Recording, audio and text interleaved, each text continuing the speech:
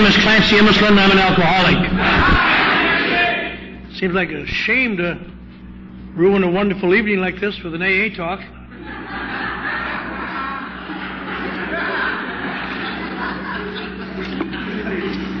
But I'm glad to be here. I didn't enjoy everything about the meeting, but I enjoyed Charlotte's talk very much. I am also married to an Al-Anon named Charlotte, and she isn't as soft-spoken as this Charlotte. And I can't say too much about it. I would tell you exactly what hell it's been, except my daughter's in the room and she'll snitch. I'm glad to be here. I've had a very nice trip. I have a daughter and son-in-law and 3 grandchildren who live here in Vancouver. And so I had a chance to sleep in one of the little kiddies' beds last night. And once I got my legs massaged this morning, was able to straighten out. It wasn't too bad. I'm just fooling. I don't want to hear about this later tonight. Well, you want Daddy? What kind of... Shut up.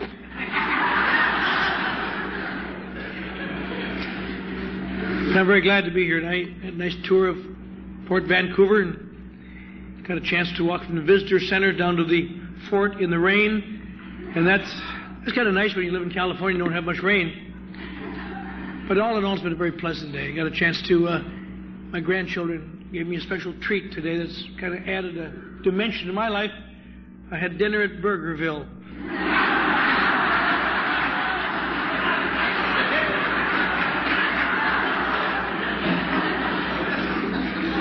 I felt like coming up and getting a newcomer chip tonight in the 12 Promises. But enough of that.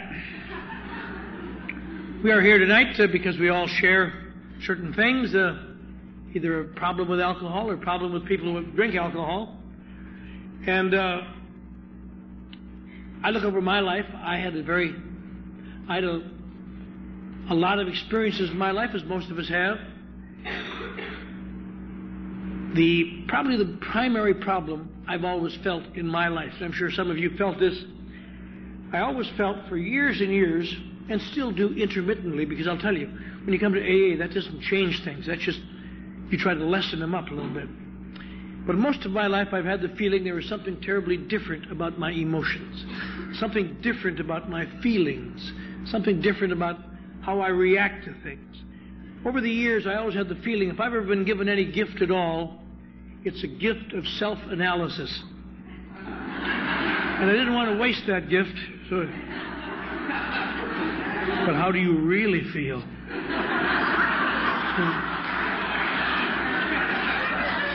You think you're feeling good? You're kidding yourself. And nearly all of my life, I've had a lot of self-examination. For example, certain things I found over the years that I didn't really say, this is 1 and this is 2 and this is 3, but things that I felt little by little, and I can see in retrospect what they were. Nearly all of my life, for example, I've always felt that somehow or other, I'm too vulnerable to things. I'm too sensitive to things. I feel things too intensely. Now, I never talk about it much. I never talked about it much. But I always seem to be as though other people get to hear the same things and they say, well, that's that. But I grind and think about it, feel, and I'm always so sensitive to people's looks and glances. And another thing that does for you, it makes you very susceptible to rejection. I have always been able to see rejection where no one else has been able to see it. They're not rejecting you. Bullshit, they're not. I'll kill them. You know. Sometimes when I'm not feeling good, a glance can ruin a day. Just a tone of voice can just destroy a whole morning. You know. And on and on. I've always had the feeling, why am I so sensitive to things all the time? Why do I have an antenna out just to get dinged somewhere? You know. I remember joking in a bar once with a guy. I thought I was joking. I guess it must be true. I said, see, like when I came off the assembly line, there must be some last operation where they put some insulation on you to protect you against all the slings and arrows. And I must have just got there and somebody said, "Hey, God." I said, "Yeah."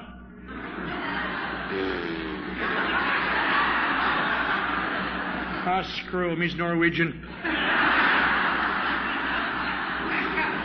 And another thing I've noticed in my life that I seem to have a lot of, most of my life, once in a while now, but not much, but most of my life, I've been prey to waves of anxiety. Just anxiety. Now, I know everybody has anxiety. I studied psychology and so on. I know everybody has anxiety. But they have anxiety about something they're anxious about. I seem to have waves of anxiety when I can't find out anything wrong enough to justify that much anxiety. It's just... I discovered in AA it's called a sense of impending doom. And the reason you have a sense of impending doom is because there's doom impending, I guess. But having that feeling, and it's something you see a lot in newcomers, you say, "How are you feeling? Anything wrong?" No.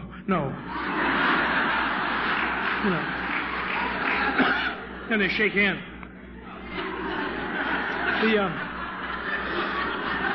That's one of the ways you know you've turned the corners, when you don't instinctively wipe off your palm to shake hands.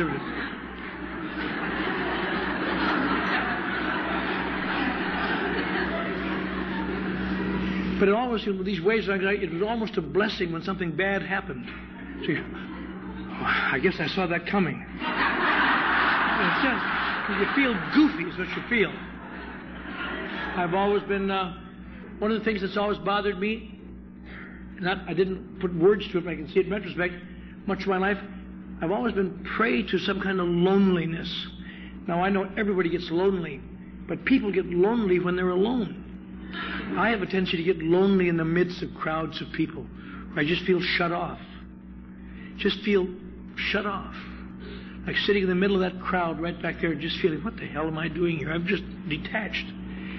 And when that happens to me, I get depressed and I withdraw, which makes me more lonely, which makes me withdraw more, which makes me more lonely. And the day has come, probably over 100 times in my life, when cold, sober, and without any drinks in me at all, I just can't get up in the morning. Just can't face it. Just call in and tell them I got the flu. I'm just depressed. It hasn't happened for a while, but it happened before that lot. And it's hard to justify what the hell's wrong to your loved ones, because what's wrong? I'm lonely. You're going to stay that way too, Slim. It's almost, there's nothing you can do. You can't take the covers down to argue. The best argument I've ever been able to find is you hold the covers with this hand, try to find the top of the covers with this hand, and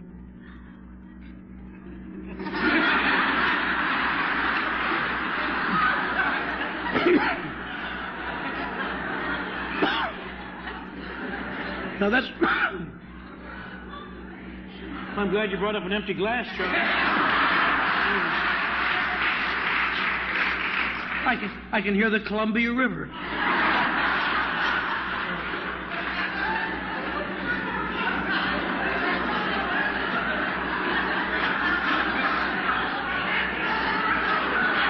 works if we know how to pour.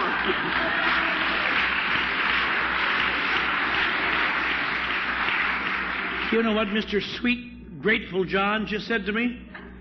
Our other speakers knew how to pour.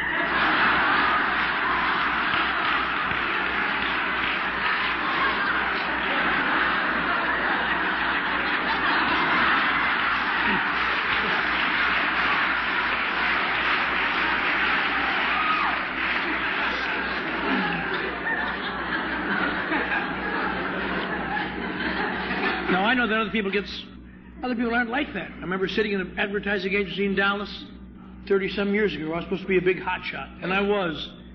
And listening to my secretary outside of my door, sitting in the hall, talking to her friend down the hall and saying something like, "I was so lonely last night, but I called up Mary Jo. We went to the show and had a wonderful time."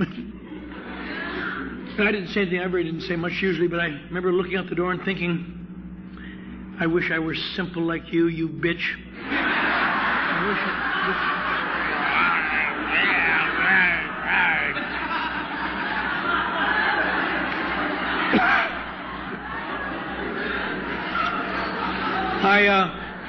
I've had a lot of feelings with insecurities in my life that seem to come out of nowhere.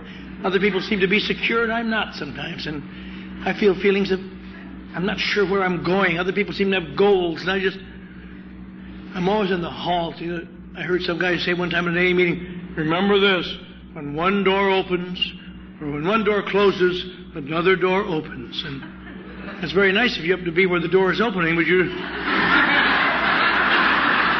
bang, open, bang, bang, you know.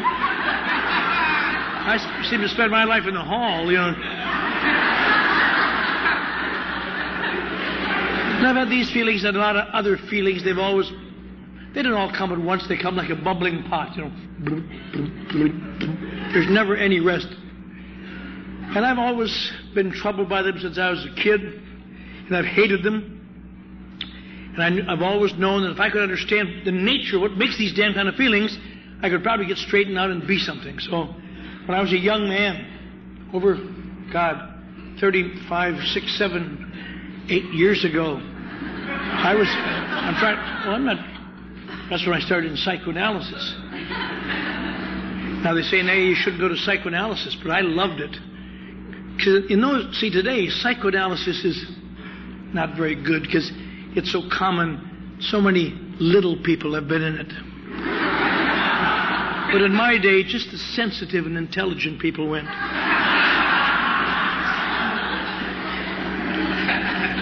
And I made breakthroughs that would send shivers down your spine.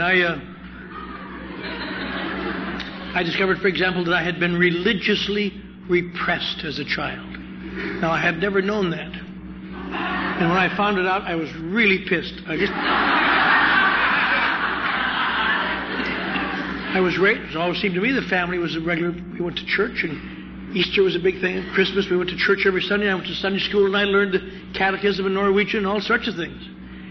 And when I got older, and I discovered it was a repressive, cruel church. It was something called the Norwegian Lutheran Church. It's not very well known in most parts of the country.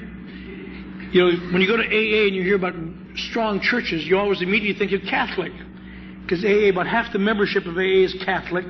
And they all get up and whine about the kiss. Me and the nuns hit my fingers with a ruler. In our group, we have 5 nuns. When they speak, they say, when I was little, the nuns hit my fingers. I got a new guy. I'm working with a priest. I'm almost afraid to listen to his 5th step. You get the feeling that Catholic's a strict church. In Eau Claire, Wisconsin, if you were a Norwegian Lutheran and you couldn't make it, and you had to find an easier, softer way, you became a Catholic. That was for quitters who just had to go wild and play bingo. And There's an old saying about Norwegian Lutherans. I don't know if it's true or not, but it sounds true. They say that Norwegian Lutherans, even if they're married for 30 years, would never make love standing up. Just in the fear that some passerby would think they were dancing. You know, it's a tough church. And I discovered in psychoanalysis that I had been repressed as a child. I discovered that my parents had given me a deep sense of rejection. I wouldn't think so now, but it seems right then. I discovered all sorts of things. I discovered how I'd been psychologically scarred. I used to go to that place and have a martini and think, it's amazing I'm doing as well as I'm doing. If I knew then what I knew now, I would have formed, I was telling you at dinner tonight, I would have formed adult children of Norwegian Lutherans. I could have kept unhappy on that for 30 years.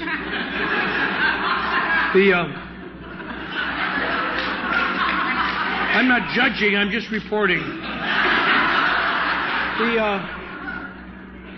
I did a lot of things, but I discovered a lot of things in psychoanalysis, reasons that seemed to explain why I had these unnatural feelings.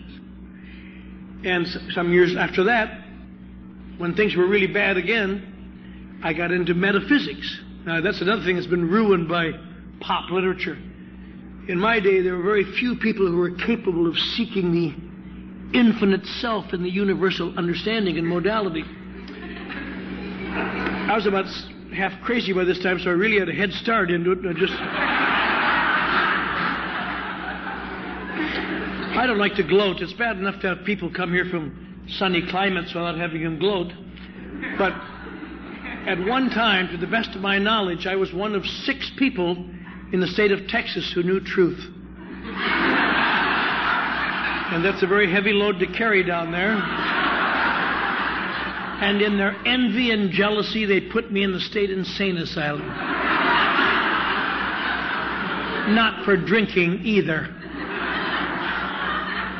I also, in my life, have read books. I read Nietzsche. And if any of you read Nietzsche, he's a great one to... If you've been raised in a bad, strong religion and you are a sinner, there's some discord in your life, because you know God's going to get you.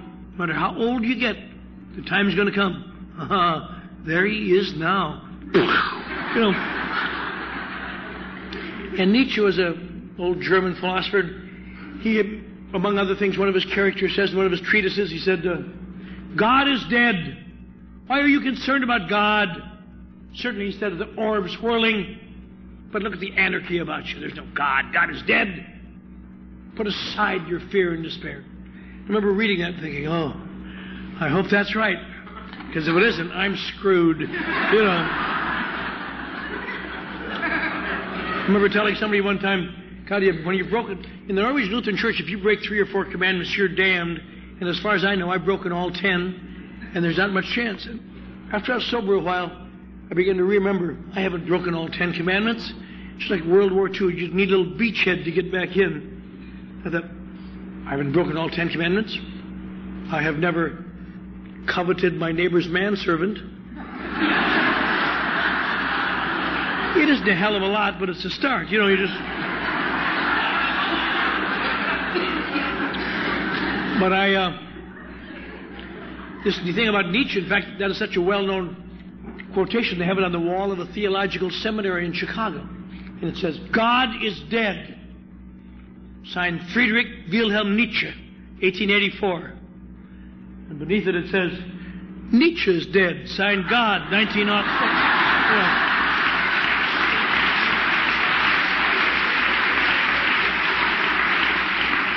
You never want to read the second half of things in theological seminaries. They always turn out bad. But I read a lot of things. I'll tell you another. I'm sure some of you are depressives. I got to be a terrible depressive. Let me recommend a book. It's called The Decline of the West by Oswald Spengler. He was a 19th century German philosopher, and he proved that everything you believe is false. People are false. Social institutions are phony. There's no such thing as decency. Everybody's corrupt and rotten. And if you're terribly depressive and you read that, that cheers you up. I don't know. You know. Well, I spent a great many years of my life, and I'm sure you have too, and I'm sure some of you are in the middle of it, in that quest for why. Why do I feel this way? Why am I like this? Why am I not like them? What is different about me? Why? And I want to tell you something. I think, as one who spent many, many years at this, I can tell you some good news and bad news. That there are 2 or 3 therapies where you literally can find out why you feel this way. The bad news is, it doesn't help. You wind up feeling crappy and knowing why. Yeah.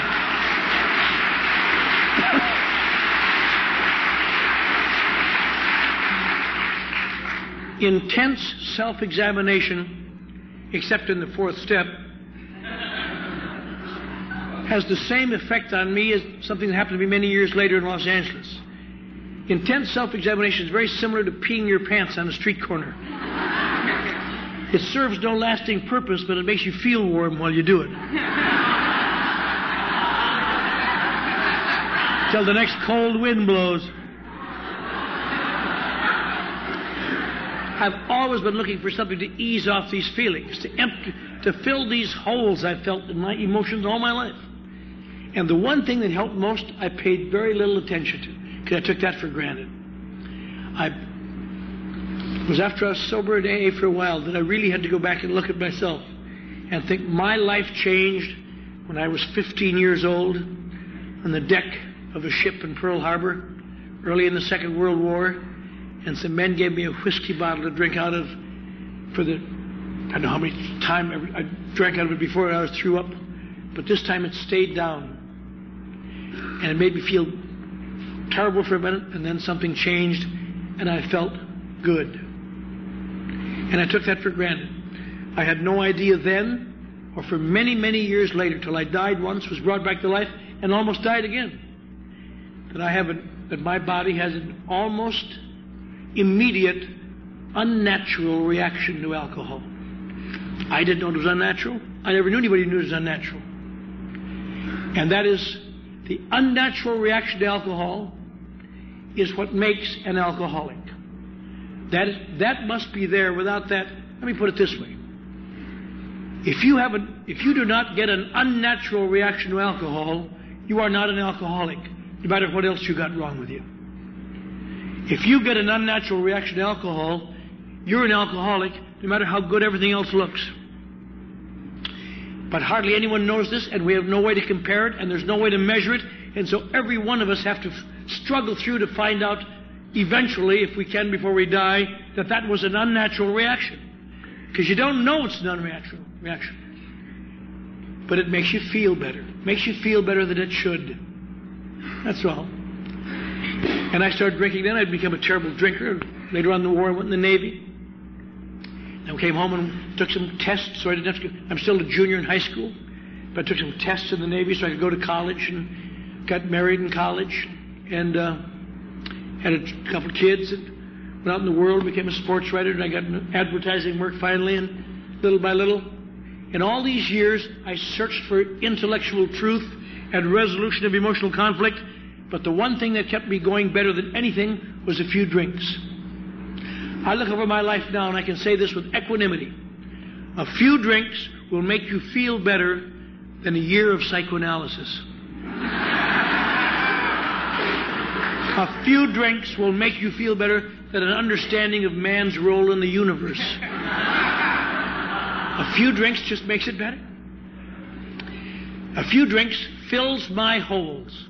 And it makes me feel the way men look, which is all I've ever wanted. And I didn't know till for years later that men don't feel as well as they look. So I was feeling better than they were, but I didn't know that. And with a natural insecurity or whatever it is, who knows, that comes with it, I can look over my life now and see a trait that made it impossible for me to ever continue to be comfortable anywhere. And it's this. And I'm sure some of you will have it if you think about it. When you feel less than or different or put down upon, there's a certain trait that falls in. And I didn't even recognize this until it was almost all over. But it turns out I have to be treated special in order to feel average. When I'm treated average, I feel rejected. When I come around the corner and say, "Hi, Clarence!" Not, "Oh, hi, Clarence." Move on to the next bar. Turns out that when they're treating you special, you're kind of a novelty. When they treat you normal, they've accepted you. But it doesn't seem that way. It seems they don't like me anymore. Get out of here. You're on and on and on. I've always had to have a little more than there was. And you can't get it from people. But I discovered a few drinks makes it wonderful. When my holes get full, that's the way it seems to me. Other people have been all along, and I'm just catching up. And I get along, and I can make small talk, and I'm pleasant, and I'm fun. I'm a better father to my children. A few years ago, maybe 10, 12, I don't know, when the ACA thing was just starting in, on Nightline, they had a program, one of the first programs ever done on adult children of alcoholics. And they sent out a camera crew to our house at Christmas time for my oldest daughter.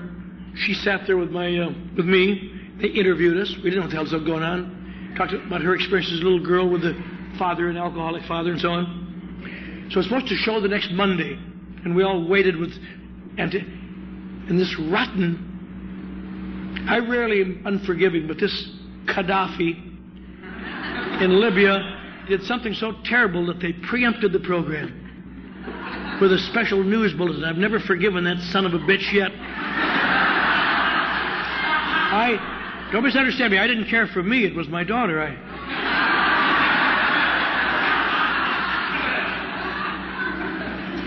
But anyway, so it never came on. 3-4 months later, I was in Madison, Wisconsin. My wife called me. She says, they're going to have that program on tonight. They're going to have that program on, you and Mary. I said, oh.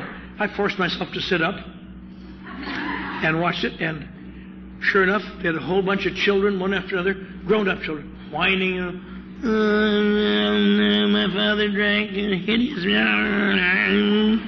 And these parents go, this is all my fault. They would have been president if I hadn't had that beer. God damn it,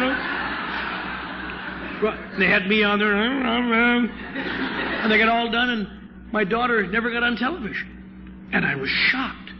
And I called her up in Albuquerque, where she's at the university teaching. And I said, Mary, you saw the program? Mother called you? She said, yes. I said, they didn't even put you on. She said, I'm not surprised.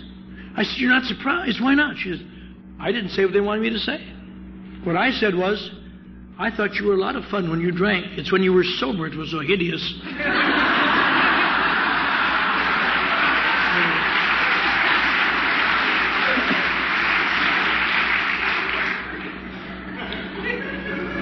But when my holes are full, I don't get rejected.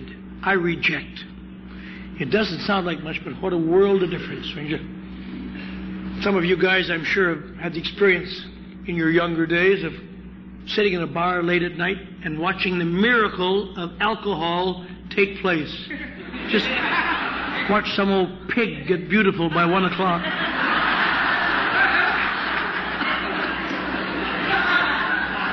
You might sidle over to her and say,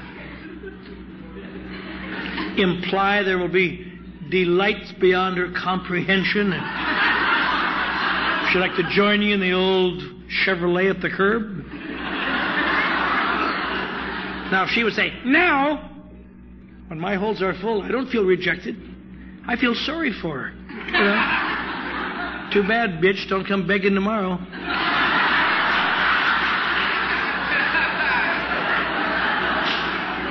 If that would happen to me sober, I'd just go hang myself. You know. That's why I drink. I'm not a drinker. I'm a feeler, and drinking makes it better. And the only problem I've ever had with alcohol is that sometimes I've accidentally overfilled my holes. And I get run into a little bad luck. And I've always been a little flamboyant when I drink too much. When I'm sober, I'm repressed. And when I drink too much, I become terminally cute. And so I was sent to my first AA meeting in 1949. That's a long time ago. I was 22, which doesn't seem so terribly young now, but then I was the youngest by maybe 15 years in the whole Midwest. There wasn't anybody in AA in their 20s, anywhere in the world. And this was, it didn't impress me much seeing old people in their 40s and 50s. You thought you were in God's waiting room, just... Next. And these guys would say, it seemed to me they were saying things like, I drank a great deal of whiskey, and I came to this wonderful program, and I've just never felt so wonderful. And you want to say, why don't you tell your face?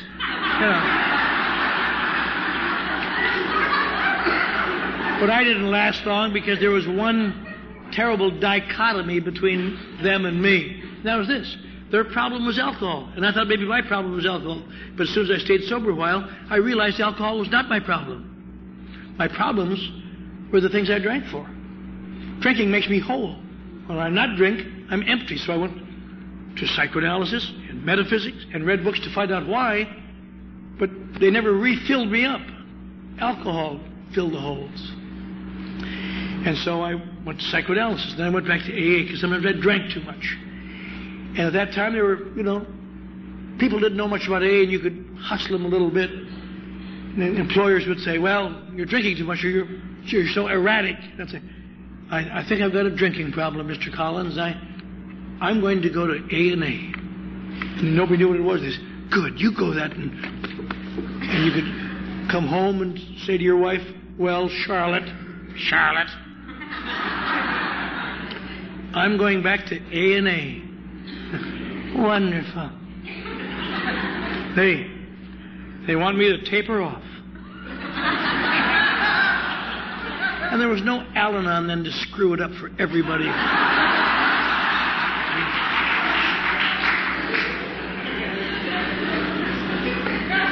Since Al-Anon came around, there's never been a moment's rest for anybody, anywhere. Oh, yeah, don't give me that. We get the same stuff you do. I release you, you son of a bitch.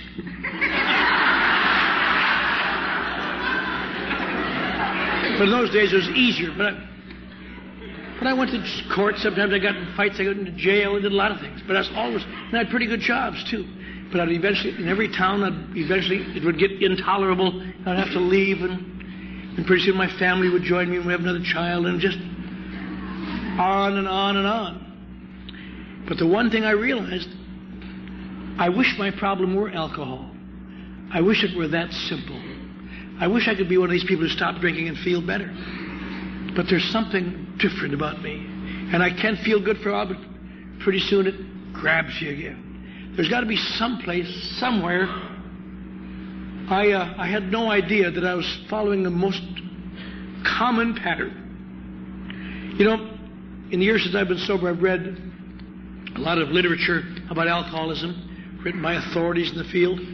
25 years ago, I was promotion director for a big television station in Hollywood after I was sober. We had a representative come down from Schick Shadell on our station and explain to us how alcoholics could return to normal drinking with the new treatment they had found. And I was thrilled to hear that. My tongue darted.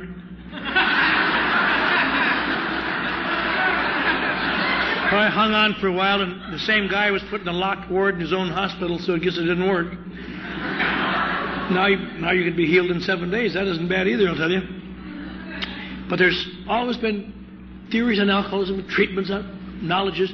It's an amazing thing that this book, written by a guy 3 years sober who didn't know enough to write it, is still the most definitive work on alcoholism in the world, which leads you to believe this book truly is divinely inspired. I am not one who easily says divinely inspired, because there's a lot of people today who see miracles everywhere. I don't see them. They say, I saw a miracle this morning. I got up and the sun came up, and I said it's a miracle. Get up tomorrow, you'll see another one, goof. Miracles have to be something for which there is no actual explanation. There's no explanation for that book, I'll tell you. Because this guy wrote a book, he had no background, no knowledge. He was surrounded by people failing, and it saved more lives than all other treatises on alcoholism totaled in the last 5,000 years. But one of the little things he writes in there, something, I read this 20 times, I guess, and when I was sober a while, I began to see it again. I said, my God, that's my story. I never saw it before. What seemed to me now, when I think about it, what do we all have in common here? What makes it, what do all alcoholics have in common? We all lose our families. Some wish they could. Some don't have a family. Have we lost our jobs? Become broke on Skid Row? Not at all. I sponsored a guy the last year he was drinking. He made $250,000. Is it that you can't hold a job? I sponsored a guy that put the American flag on the moon. He held a job. I've seen a lot of people. What is it we all have in common? Well, there's a couple of things, I suppose. An unnatural reaction to alcohol is one. But the other one is this. There has to be somewhere in our lives where each of us, I believe, have done something without either being aware of it, or we've done it knowingly or unknowingly, but we've had to do it. We have had to somehow, in the face of opposing evidence, accept an obsession that somehow, someday, I will control and enjoy my drinking. And it says in the book, the persistence of this illusion is astonishing. And why do people have to accept that obsession? Because they have discovered that life in sobriety becomes unbearable. I've got to believe drinking can be controlled. Then it goes on to say, we all seem to have brief recoveries, followed by still worse relapse. Till you get to what point? Till you lose your family? Lose your job? Something more deep than that. Till you reach another moment of pitiful and incomprehensible demoralization. I used to think that's how you got when you get drunk. But it isn't. That's how you get when you're sober coming off a drunk. Pitiful and incomprehensible demoralization. We talk a lot about drunken suicides, people being drunk committing suicides. Let me tell you a little funny statistic. Most alcoholic suicides never become even close to death, and many of them that do are considered to be accidents. The guy passed out before he could stop the action. When successful alcoholic suicides takes place, usually is within a short time after again becoming sober. There's no long notes, no long farewells, just pitiful and incomprehensible demoralization. Boom. Or however you do it. But if you survive that pitiful and incomprehensible demoralization, your body builds scabs on your mind and on your body, and pretty soon, when it becomes untenable, you can believe that you can control and enjoy it this time. In fact, it goes all the things in there. It says changing from one brand to another, reading spiritual literature, taking exercises, taking a trip, not taking a trip. All the things they talk about for pages. Remember when I was sober a while reading that thinking, I have tried every one of those things except one. I have never tried not taking a trip. Because it's been my experience, when the heat is on, move it out. Only cowards stay and face the consequences of their actions. But I did all these things, and I tried to control my drinking, and the years went, and I held good jobs and bad jobs. But my drinking got bad sometimes. I went on the wagon in Texas. I went on the wagon so long that one day I couldn't stand it, and my wife and children were in church, and I was directing a grand opera at the University of Texas. I was about to lose. That was my night job, working in an advertising agency in the daytime and writing a sports column. I had diversity of interests, and it was so bad, and I couldn't drink, and I couldn't stand it. And so they went to church, and I took my car and put it in the garage and hooked up a hose and turned the motor and went to sleep and died. I couldn't stand it. I didn't know what the hell was wrong. And somebody found me in there, dead, and took me out and beat my chest and breathed my mouth. And they rushed me to the hospital and examined me and determined I hadn't had a drink for a while. They determined I was a badly split schizoid personality and committed me for an indefinite period up to the rest of my life in the Texas State Insane Asylum at Big Spring, Texas. Now, I'll tell you, when you're desperately trying to hold it together, and you've got a bunch of kids that you love, and you're trying to make something of yourself, and you discover that you've been committed maybe for the rest of your life in the Texas State Insane Asylum, you have a feeling this is not going to look good on the old resume. You know, there's a little bit of, leave a little hole there perhaps. But I got out of there because I was there for a while. I escaped once. They brought me back. They gave me electric shock treatments for 2 months. I didn't. But then they put in an alcoholic ward. And I could beat that because I'd been in and out of AA for 7 years by this time. I knew how to play their sick little game. Oh, tell us about the steps, Mr. Ross. Tell us how to get the garbage out and live in a new path of serenity and freedom. And tell us about God, Mr. Ross. That's wonderful, Clancy.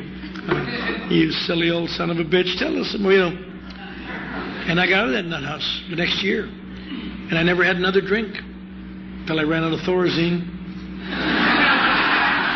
In fact, I had forgotten this, but my daughter will remember this. My daughter who was here tonight, when she was a little girl, my wife used to have to give me big orange Thorazines on my plate every meal. I'd come shuffling in to sit down. And she and her sisters were watching Daddy take his candy. And one night she danced out to the table a little early and got my Thorazine. And she slept for 3 days. Her mother thought that, now look what you've done. Oh. Me? And wound up with good jobs. And one day, always exploded again. One day I came home from losing my job at a big advertising agency, and where some other guys and I had been writing these old L.C. Delmore ads for the board. I was always talented, I just couldn't hold a job. And my wife had finally taken the children and left Dallas. Didn't know where she went from where we lived. A couple weeks later, I woke up and I was on the floor of the Phoenix, Arizona drunk tank. The guy just got done kicking my front teeth out. He said, "You vomited on my bunk, you drunken son of a bitch." I was so sick. I lay there, hot, sick, and it was one of the few mornings I was glad I'd been in psychoanalysis, because once you've been in psychoanalysis, you have insights that most people don't have. And that morning I was so sick, I couldn't move my head, but I was almost instantly able to identify his problem. I remember thinking, this son of a bitch is overreacting. And a month or so after that, I found myself being thrown out of a Skid Row mission in Los Angeles. Now, how can you in 2 or 3 months go from a big job in Dallas to a Skid Row mission? I'll tell you how. Have everybody burned off at once. Have no money, lose your clothes, and everybody burn off, so no one that you know will accept a collect phone call from you. There's nobody who knows. I don't want to hear about it. Or if you can make the call, I say, no, that's the same promise you gave me last time. And you're screwed. And when this guy threw me out, I tried to explain to him, I'm not a bum. I'm not a bum. I have any front teeth. It's hard to really communicate it, but if I tell him, 2 years ago I was directing the Grand Opera at the University of Texas. Ads that I have written are running this month in Life magazine and Collier's and Saturday Evening Post. I've had my picture in the New York Times for achievement. How many people do you know have had their picture in the New York Times for achievement? But it's hard to explain these things in midair. And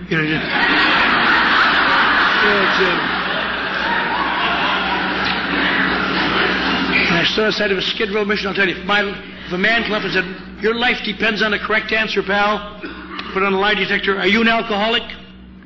I'd have to say, no, I'm not. I wish to God I was. I wish to God I didn't. There's something inside of me, devils or what the hell it is, but it isn't. It was raining, and I walked 71 blocks out to an AA club that had asked me to leave a week before because I was hustling. And I hung around there, and I slept in a car in the back of the parking lot, an abandoned car. And I hung around there for months, just dying. And then, as they do now, they say, get a sponsor. So I got a sponsor. There was an actor who used to come in there, and he always played kindly roles on television, radio, or movies. So I used to be my sponsor, and it turned out those were just roles he was playing. He was a cruel, dictatorial person he intimidated me terribly. I just hated him for that. He'd say, we're going to work the steps. I'm not going to work the goddamn steps. I know I... So we never worked any steps. That was one thing that helped. But he'd make me do things and humiliate me and hurt me, and this went on for weeks and months. I was always in meetings, and so was he, and there's no release from this man. I mean, he'd say things at meetings that just humiliate me. He'd say, go over and apologize to that woman. You called her a bitch. She is a bitch. Why do you think she's a bitch? Well, she told her newcomer not to go to bed with me. Well, she's right. Go and apologize. And I learned in my first year that something that some of you new people may want to know. You never have to believe in what you're doing here. You just have to do it. Sorry. Bitch.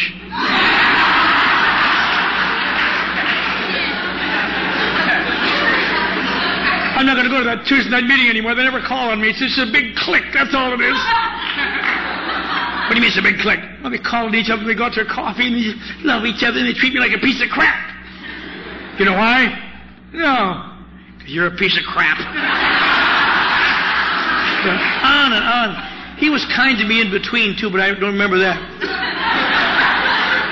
But he made me do terrible things. And later I looked back, he was having me do the steps, but I didn't know it, or I wouldn't have done them.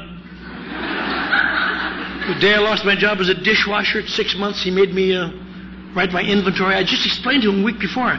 When you've taken your inventory with a professional psychoanalyst, you don't have to take it with some goddamn out-of-work actor in Pacific Palisades.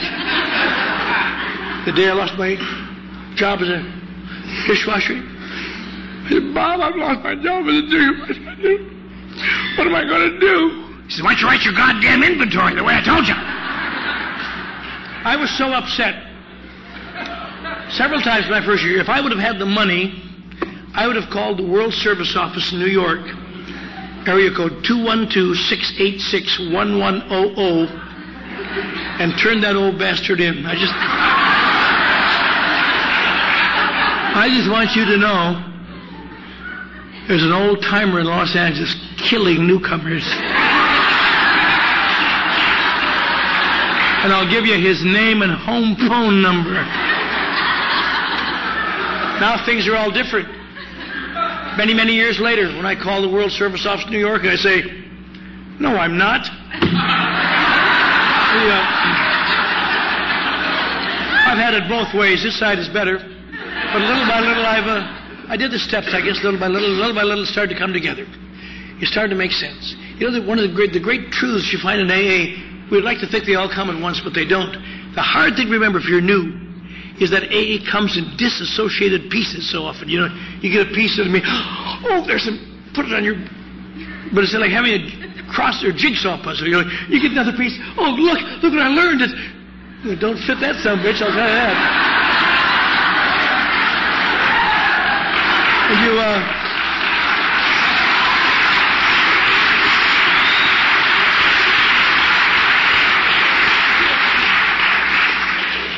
You find another piece, that doesn't fit nothing, and you start to get discouraged. You get a bunch of pieces, all of them seem important, but none of them have a value of any kind. Then you finally one day get a piece, and oh, this one fits, and this one fits.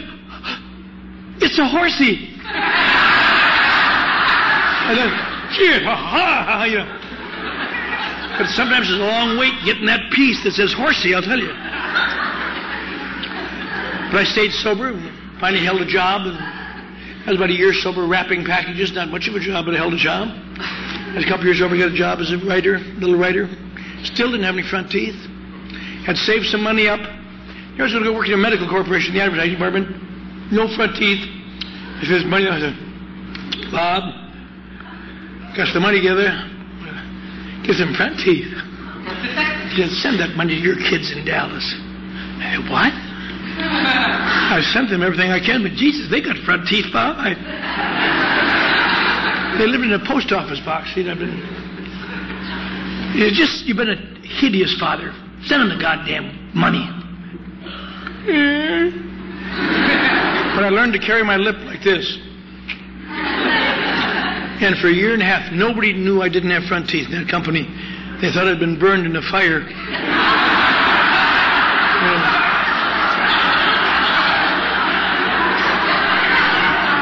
Then I finally held a job and some more jobs and got radio and television, became successful. Ha ha ha, hooray. When I was sober 5 years, the same family came out from Dallas to get into my wallet and live off me forever again, and had another child, and we live happily ever after. It was all a very nice story. As you can tell today, let me give you some hope, by the way. If you're kind of new, if you've lost teeth in your drinking, let me give you some hope. Once you became spiritually transported, they grow back.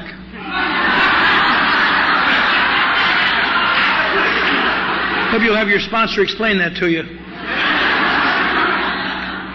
But, so it's very nice, you know. Speakers always wind up saying, now I'm happy and successful and wonderful. You try to find a newcomer to look at so you can give them that look. I've got it all together, and you haven't.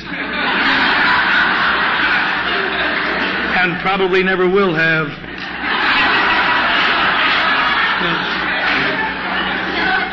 I want to say just one couple little things before I sit down. For the reason I'm here is not to tell you that I became successful. The most important thing I said tonight, I said a long time ago, and none of you paid any attention to, nor should you. I wouldn't have. But I said, my name is Clancy Immisland, and I'm an alcoholic. That's the single most difficult thing I've ever had to come to believe in my life. I did not believe I was an alcoholic really when I drank. I didn't believe I was an alcoholic when I got sober. I didn't believe I was an alcoholic after I was sober. I can talk drinking stories and I can talk jails and hospitals, but I'm not an alcoholic because of one thing. My problem really isn't alcohol. It is sometimes, and it looks like it, and it smells like it, and people think it is. And I want to just shout, if you think my problem is alcohol, why don't you come in my bedroom at 2 o'clock in the morning some morning when I'm sober and watch me lying in bed, looking off in the darkness, sick and desperate and afraid and wondering what the hell's wrong with me and what's happened to my life, and just can't think I'm going insane? Then you won't think my problem is alcohol. You'll know it's something else. And I've gotten sober a lot, and it makes me want to kill myself when it's too long. I wish my problem were alcohol. But how can you be an alcoholic if your problem isn't alcohol? That's a big question. I'm very glad that I stayed here, that I had a sponsor who insisted that I take the actions, who intimidated me into doing it. I'm glad that I stuck with people who were trying, accidentally in some cases, that I developed a revulsion for people, the fringers who stay on the side and tell you don't have to do it. I'm glad that I stayed here long enough to discover the most important single thing I've ever discovered. That little jigsaw picture in my life was, I finally discovered what the hell was wrong with me. I discovered something that, I'm going to say this slowly, it's going to sound so upside down, it's going to sound strange, but I discovered this in Alcoholics Anonymous. I discovered, if my problem is alcohol, I am not an alcoholic. And conversely, if I'm an alcoholic, my problem is not alcohol. You say, how could that be? That's crazy. That's some kind of treatment center talk. That's nonsense.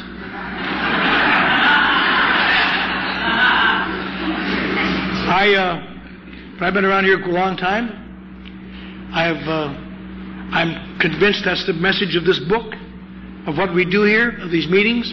I'm sure I'm the only one in this room, or one of the very few, who ever sat down with Bill Wilson for an hour and talked to him. And he said that's what he felt too. But how can that be? Of course the problem is alcohol. I can disprove that in 10 seconds. If the problem is alcohol, detoxes turn out winners. And they don't. Hospitals turn out winners. They don't. Jails turn out winners. Toilets turn out winners. You talk all you want about the hospitals and treatment facilities, the number one detox in the world is still the toilet.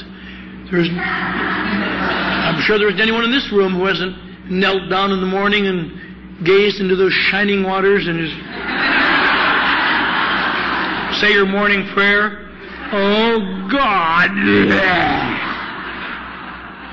You hardly ever stop thinking. You're getting a free detox. Look, Betty, this won't go on the insurance. Some mornings when you're sick enough, you get an unnatural reaction to alcohol, your body will reduce toxicity from both ends at once.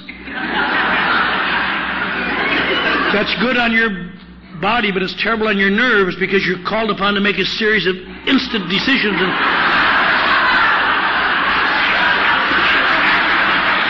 And every answer must be correct. If you guess wrong just once, fellas. But if getting sober is the answer, you don't need any help. Well, if it isn't alcohol, what the hell is it? Is it something mysterious? Is it something spooky? Is it some metaphysical thing the old-timers have kept from us? It's something you hear every day and, like me, misunderstand till I die from it. It's something that sounds like alcohol but isn't. It's something called alcoholism. It's the same thing. Alcohol, alcoholism, same thing. Semantics. Not the same thing. Your life depends upon learning it's not the same thing. There are many, many differences involved, but probably the most significant one that, for us, a couple years ago I was asked to come down to Orlando, Florida and address a group of psychiatrists and doctors on the differences between alcohol problems and the disease of alcoholism. I felt almost sheepish when they called me because I felt I could tell them over the phone, could save a lot of money. But then I thought, if I do that, I'll never get to Disney World. So I went down and dazzled them. But I can tell you in one sentence, the difference is this. An alcohol problem is overcome by stopping drinking.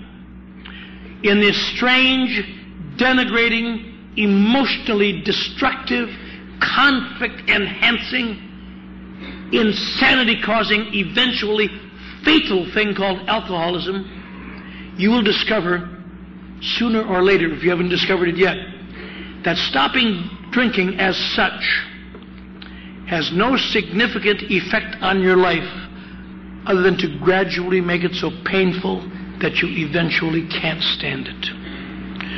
The curse and fatal curse of alcoholism is that sobriety always becomes unbearable. You may have a little time where it's going to be full of, going to make these decisions, I'm going to be changing my life and so on, but one night, here they come again, here come your pals. Despair and hopelessness and fear and feeling different and feeling people are screwing you around again and the feeling that nobody really cares for you anyway. And it's just on and on. And the time comes when you're sober and it's just, I wish my problem was alcohol. I wish there's... And now, oddly enough, even this doesn't make you an alcoholic. That's just the precondition. People who have those emotions like you and I do think we're the only ones. Let me tell you something. There are millions and millions of people who have all the emotions you and I do who are not alcoholics. They are people for whom the psychiatric couches are set up.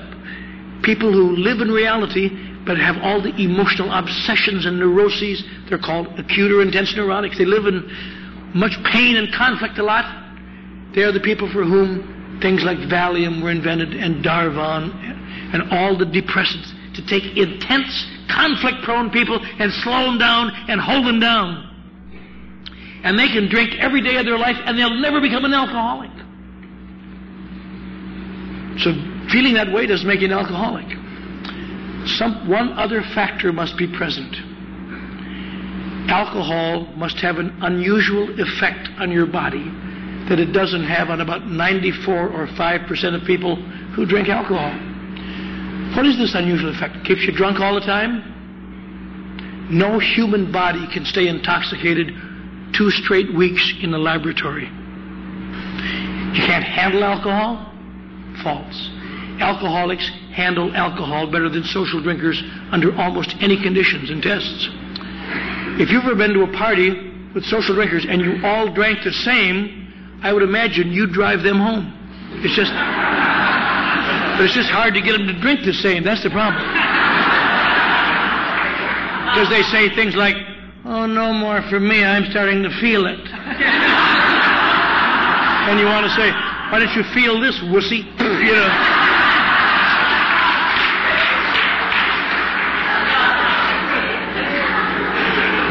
I don't know if they have it here in Washington, but in California they have a new law now where they set up roadblocks at Christmas time to catch drunken drivers. Do you have that up here? They're not trying to catch people like you and me. They're trying to catch social drinkers who are out on their Christmas drunk who don't know how to drink. They bump into trees and each other. While experienced, decent people like you and I have to sit behind them and say, hurry up there for Christ's sake.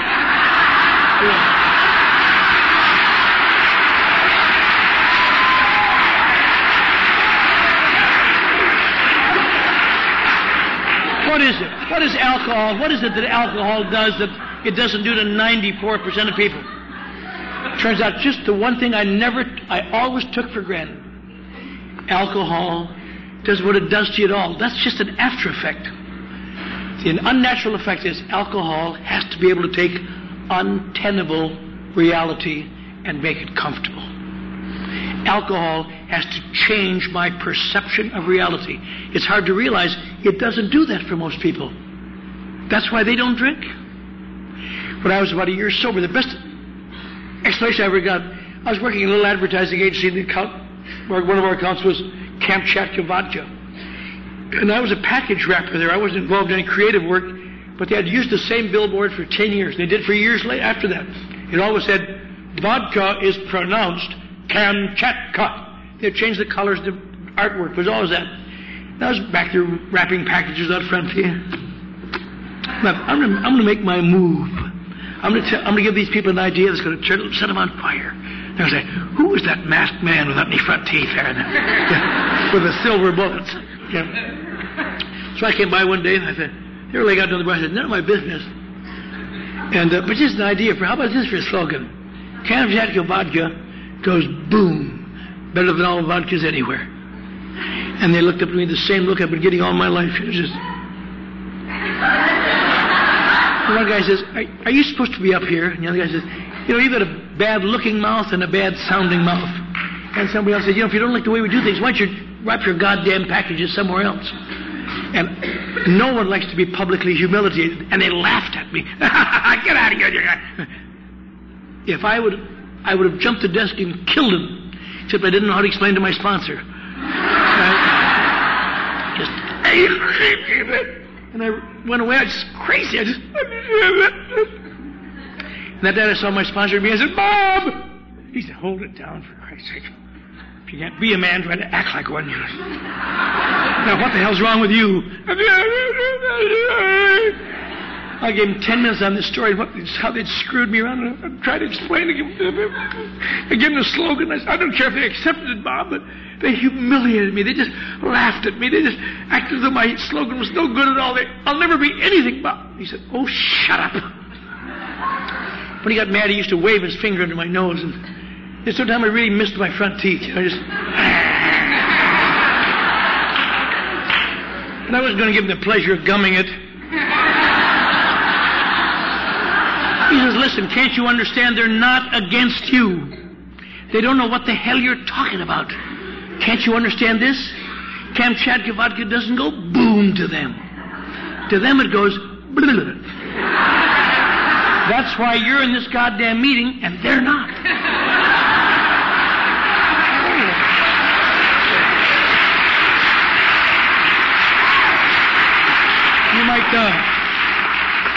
You might think about this. Put this in your mind somewhere. You may sometimes think, as all of us have done, am I really an alcoholic? I haven't had a story like that one has. Am I really an alcoholic? Maybe I just was a situational drinker. Maybe I could have a little drink. Here's the test you give. If you are willing to look forward to a drink, so when your back's to the wall and the hounds of fate ripping at your throat, and you take a drink, oh God, and have it go. If that's what you're looking for, you can drink. But if you're like me, and your back's to the wall, and the hounds of fate ripping each other, oh God! And it doesn't go, but it goes.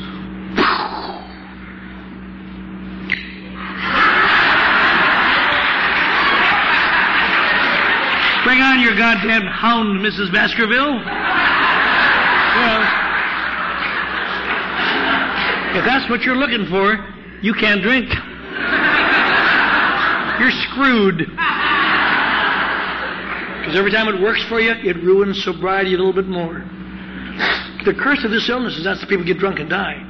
But you drink till your body makes you get sober, and you stay sober till your mind makes you drink, and you drink till your body makes you stay sober, and you stay sober till your body makes you drink, and it can go on for years in agony and always wondering, what is wrong with them? These guys I talked to you about, the guys made $250,000 a year, and the astronaut and pro football player and actors and so on.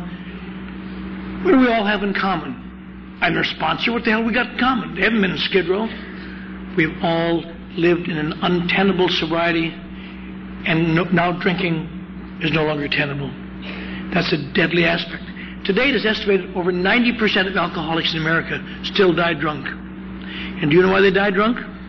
With all the help available, they die convinced they are not really alcoholics, because they say, but you don't understand. My problems were real. They came when I was sober. And they never know. So that's why it's important tonight to just take a minute to think, what AA is.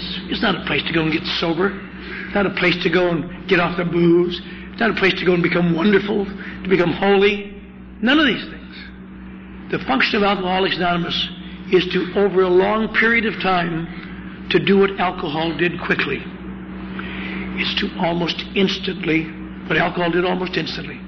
AA is designed to, little by little, alter my perception of reality.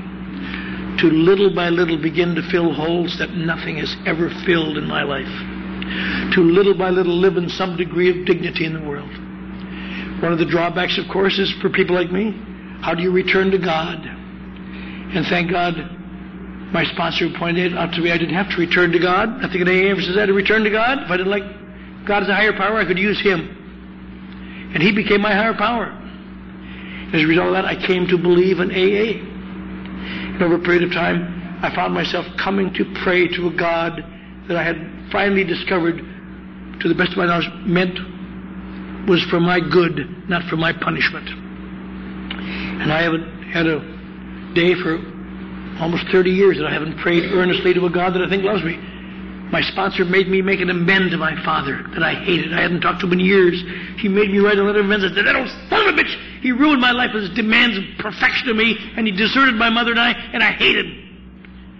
And I wrote a letter of amends to this overpowering, tall, frightening figure. And a couple of years later, we corresponded back and forth a little bit, and I visited him in Eau Claire, Wisconsin, and opened the door, and that tall, towering figure was a small, kind of weary man. He said, oh, son, I'm so glad you're home. I've wept about you so many times. And we wound up dearest of friends for 25 years. And when he died 2 or 3 years ago, I sat at his bedside, and he smiled at me and pressed my hand and died. And I felt so good that he died. And a couple of days later, sitting in the Norwegian Lutheran Church in Eau Claire, Wisconsin, once upon a time I swore I'd never go in, with my father's little casket, looking around, thinking, isn't it amazing? God is in the Norwegian Lutheran Church just like He's in my group in Los Angeles. Somebody good for me if I can get out of the way. But I'm still a human being, and I still have emotions. I still am not, that's why they say in AA, don't get hungry, angry, lonely, or tired. Not because they're bad things. They are perception distorters. They make things look different. When you're hungry, people get stupid. I don't know why. What's wrong with you, for Christ's sake? When you're angry, God wants you to kill them for their own good. This is for your own good. When you're lonely, you just know that everybody's at a party somewhere, but nobody told you. When you're tired, they attack you. I've used the example many times, it's still true. I can get on that Santa Monica in the freeway in the morning. I've been sober 31 years. I'm an old-timer. And I know enough not to act tired. I can hum. But they know I'm tired. Just see a lady up there in Los Angeles. See the boy in the gray car?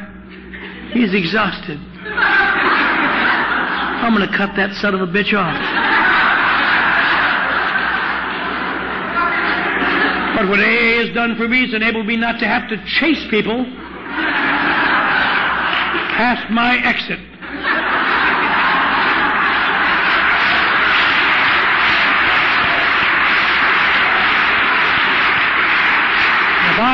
If I haven't caught him by 4th Street, I say, good flying, Red Baron, we'll meet again. A few years ago, I came off Santa Monica Freeway to a little girl, a Toyota, just about killed me. She almost put me in the overpass. The trouble is when you catch these people in AA, you can't do anything, but you get next to them and go, give them a ray. And I caught up with this little girl. God, it's just crazy. She almost killed me. She didn't even look back. I gave her a triple ray. Now I suddenly realized, here's a little girl about 17. Looked just like my granddaughter Katie. Blonde hair and rosy cheeks and downtown driving in rush hour. I think, what am I doing? What kind of a craphead am I that I attack some little honey like that? So I smiled at her, and she went, oh.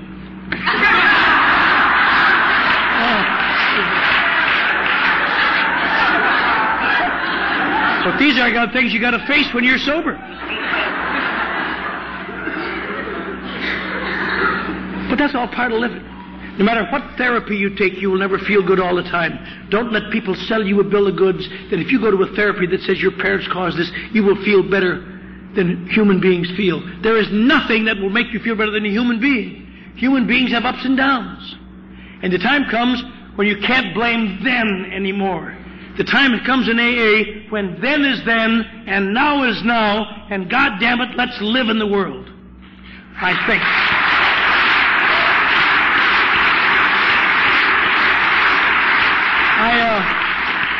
As most of you know, I got to be kind of successful when I was 15 years sober. I was a marketing director in Beverly Hills, and my kids were all grown up and everything was fine. And one day I found myself leaving a job in Beverly Hills, and for the last 16 years, I run the mission on Skid Row in Los Angeles. That threw me out.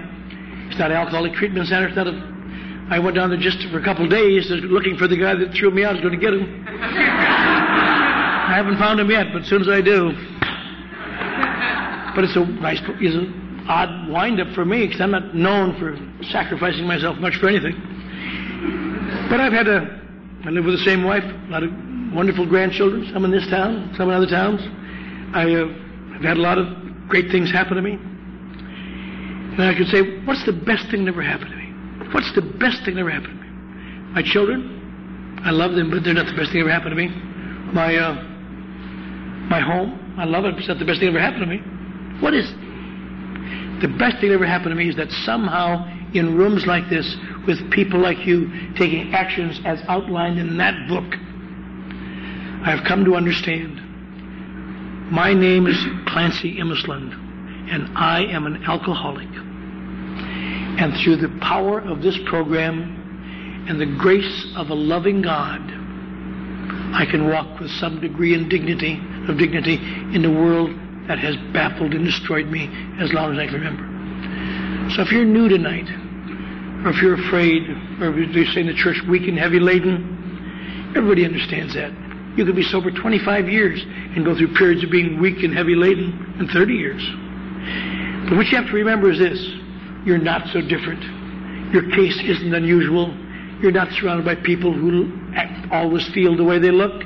We all do the same. That's what makes it so successful here. And I think if I could wish you anything, it would be to wish you with some Christmas or New Year's or next July 16th to find yourself walking in a world that has been foreign and alien to you, and walk with some degree of dignity and say, I belong here. And I owe it to the program of Alcoholics Anonymous, for which I shall be ever grateful. Thank you.